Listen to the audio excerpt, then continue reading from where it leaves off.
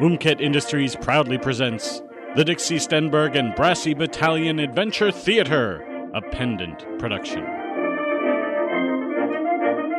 In the early spring of 1942, President Franklin D. Roosevelt ordered the formation of a clandestine squadron of P-47 Thunderbolts.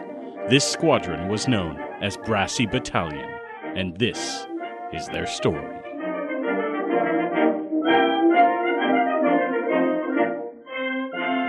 Tonight's episode, The Uninvited Guest. When we last left our hero, Dixie Stenberg, she was in the air over Southern California, piloting one of the newly modified P-47 Thunderbolts. Just as two German Focke-Wulf 190Ss appeared in the sky. Listen.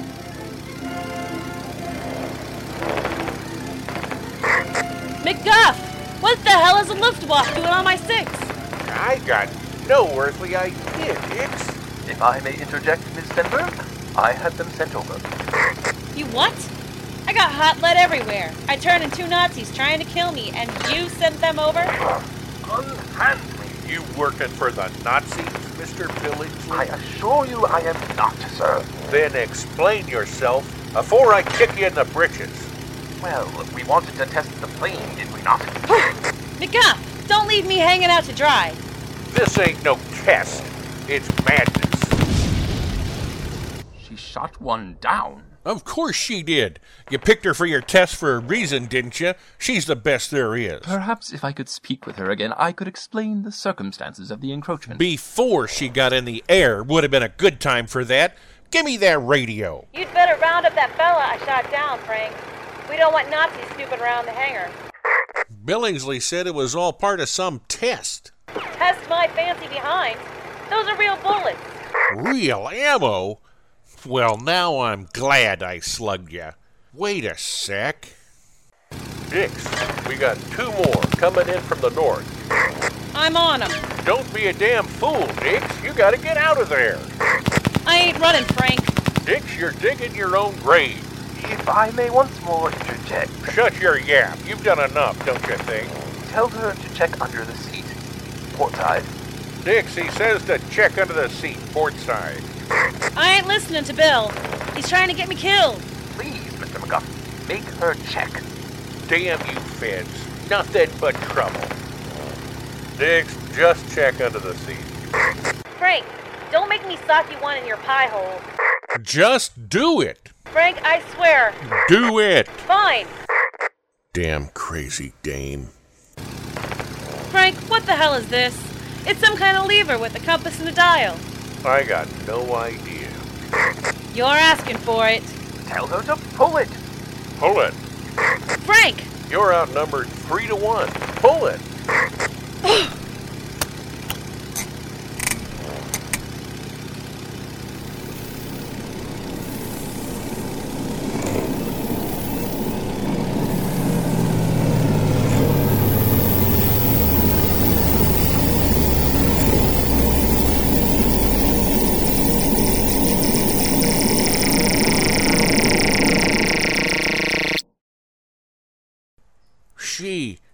She disappeared. Excellent. Traitor. Oh. As Dixie pulled the mysterious lever, the world seemed to blur and spin around her. She closed her eyes against the vertigo, and when she reopened them, she was in a nosedive over an otherwise serene countryside. Come on, baby, pull up! Pull up, pull up, pull up! McGuff! Frank, you there? What the heck? My fuel's almost gone. I gotta land. With a mastery not off seen by human eyes, Dixie gingerly landed her gleaming, brass-colored P-47 Thunderbolt in a field near a large and ornate house.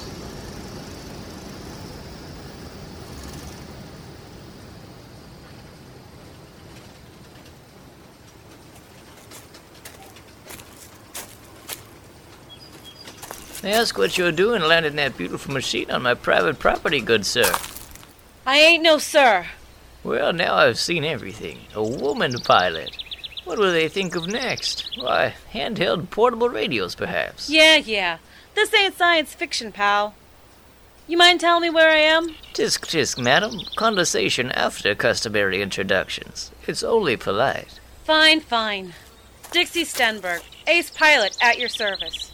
It is a true pleasure to meet you, Miss Stenberg. I'm Cornelius Robert Sims Pearson, and you've landed your gloriously shining plane on my plantation. Oranges? Peaches! Why, this is Georgia, my dear. But that means I just flew over 2,000 miles. I didn't know these newfangled planes could do that. Me neither. I used to fly the old biplane back in the First World War, but never anything this fancy. But I sure do like what I see. You better be talking about the plane. And now, a word from our sponsor. Suppose you should check through your closet one morning to find that some of your best house dresses had disappeared. Now, you'd be pretty angry about it, wouldn't you? Of course you would. Your husband works hard to buy you those nice things. If you've been using cheap laundry soap, your clothes become worn and frayed until they disappear just as sure as if they'd been stolen away from you. Well, listen now. Our very intelligent robot has something very important to tell you. Now, if you knew that your soap was obliterating your clothes, you'd stop using harmful laundry soap, wouldn't you? Of course you would. You're a smart girl. Well, just let me explain what happens when you use inferior soap on your clothes. You see, these cheap soaps weaken the fabric of your clothes like dissent weakens America, which of course is exactly what the Nazis want. Why, soon you'll have to ask your husband to buy you entirely new clothes, and he doesn't need that aggravation. There is a lot of expense in continually updating your wardrobe, which you'll agree is costly, because remember, you're a smart girl. Now, all that hardship is absolutely unnecessary. He'll certainly praise the day you started using American Patriot soap. You see, American Patriot soap flakes were specially made for thorough, safe washing of all your clothes. In other words, they're manufactured particularly for discerning women like you who want to take the fight straight to the Nazis. You have national pride, don't you? What's more, American Patriot suds are absolutely pure, mild, and 100% American. They leave your home and home front spotless and without a hint of danger. Now, thousands of women have learned this lesson, and it's time all women everywhere learned a lesson too. Women save their clothes and are soldiers with American Patriot soap. And that, I think, is a good idea for you, too. Listen to our robot, who, as you'll agree, is very intelligent. So buy American Patriot soap today. It's available at all dealers from Uninvited Industries. You'll be glad you tried it when you see just how good it makes you feel to do as you are told. We now rejoin our program as Dixie returns from Georgia, anger in her voice and a threat hanging in the air. Spill it, Freudenberg, or so help me. Easy, Dix. I don't know anything, I swear. You just finished modifying the other 4 birds, didn't ya?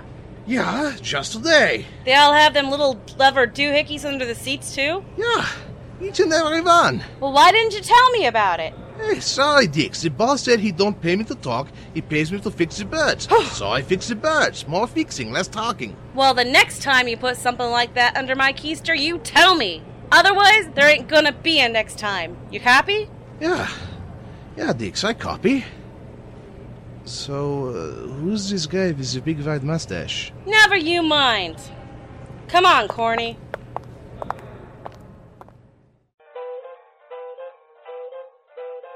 McGuff! Holy moly! Hello, Miss Stenberg.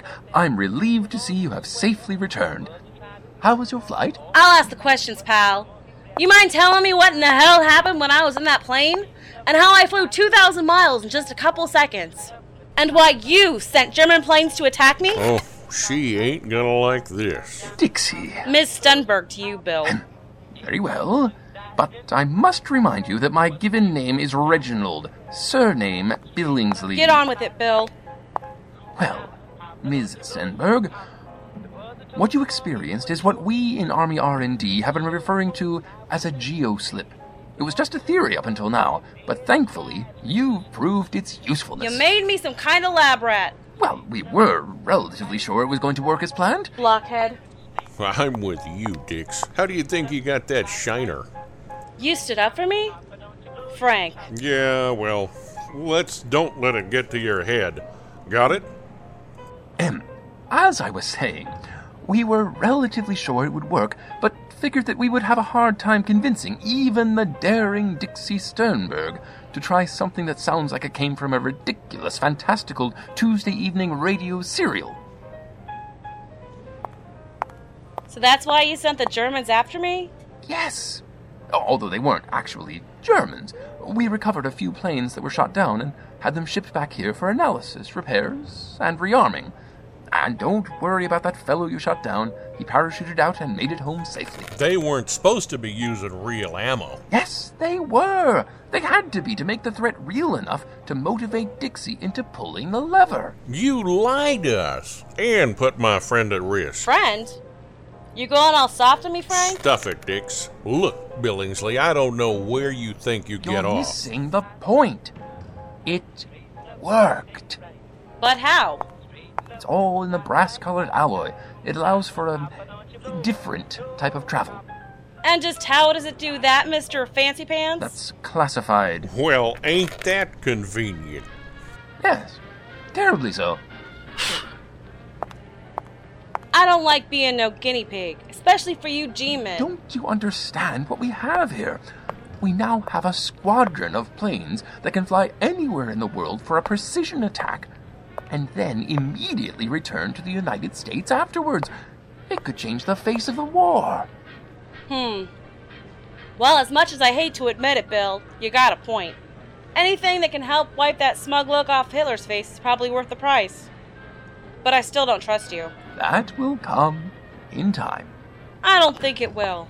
Oh, well, I see. Dix, that ain't all. Yeah, I know.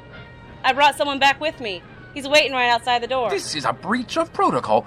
This project is classified as top secret. Do you know the threat to national security this is? Look, Bill, thanks to your modifications, I was out of fuel after the slip-a-majig, or whatever you call it, and I had to land. It was on this guy's property. He saw the plane, and you don't forget seeing a plane that gleams like the sun and appears out of nowhere from thousands of miles away, now do ya? I figured bringing him here was the best thing I could do, especially after the long train ride back. She's a smart lady, ain't she? I suppose so. Well, bring him in then. Hey, Corny, come on in. Happy to oblige, madam. But if I may ask, who are these others? Who? Sorry to bother you, boss, but some people just arrived. They said you're expecting them. Show them in, please, Mr. Freudenberg. Right away. The boss? Who are all you? Ms. Stenberg, Mr. McGuff, Mr. Cornelius Robert Sims Pearson, at your service. Mr. Pearson and Mr. Freudenberg. Allow me to introduce you to your new colleagues, your coadjutors, your collaborators.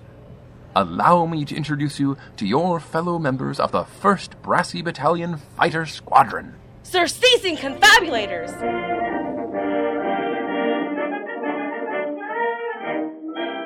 This production has starred Emily Ledley as Dixie Stenberg, That just ain't right.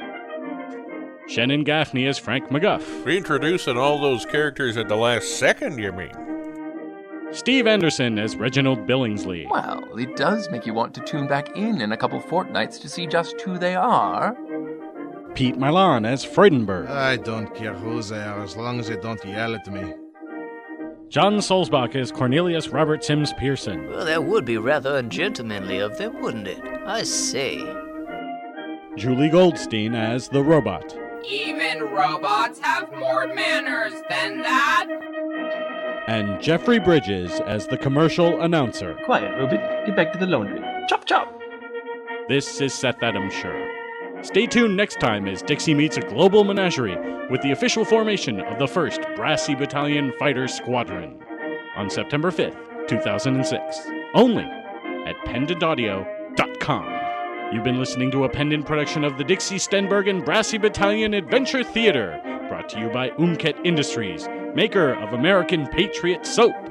And remember, Only Nazis don't use American Patriot soap. You're not a Nazi, are you? stay safe, America, and good night.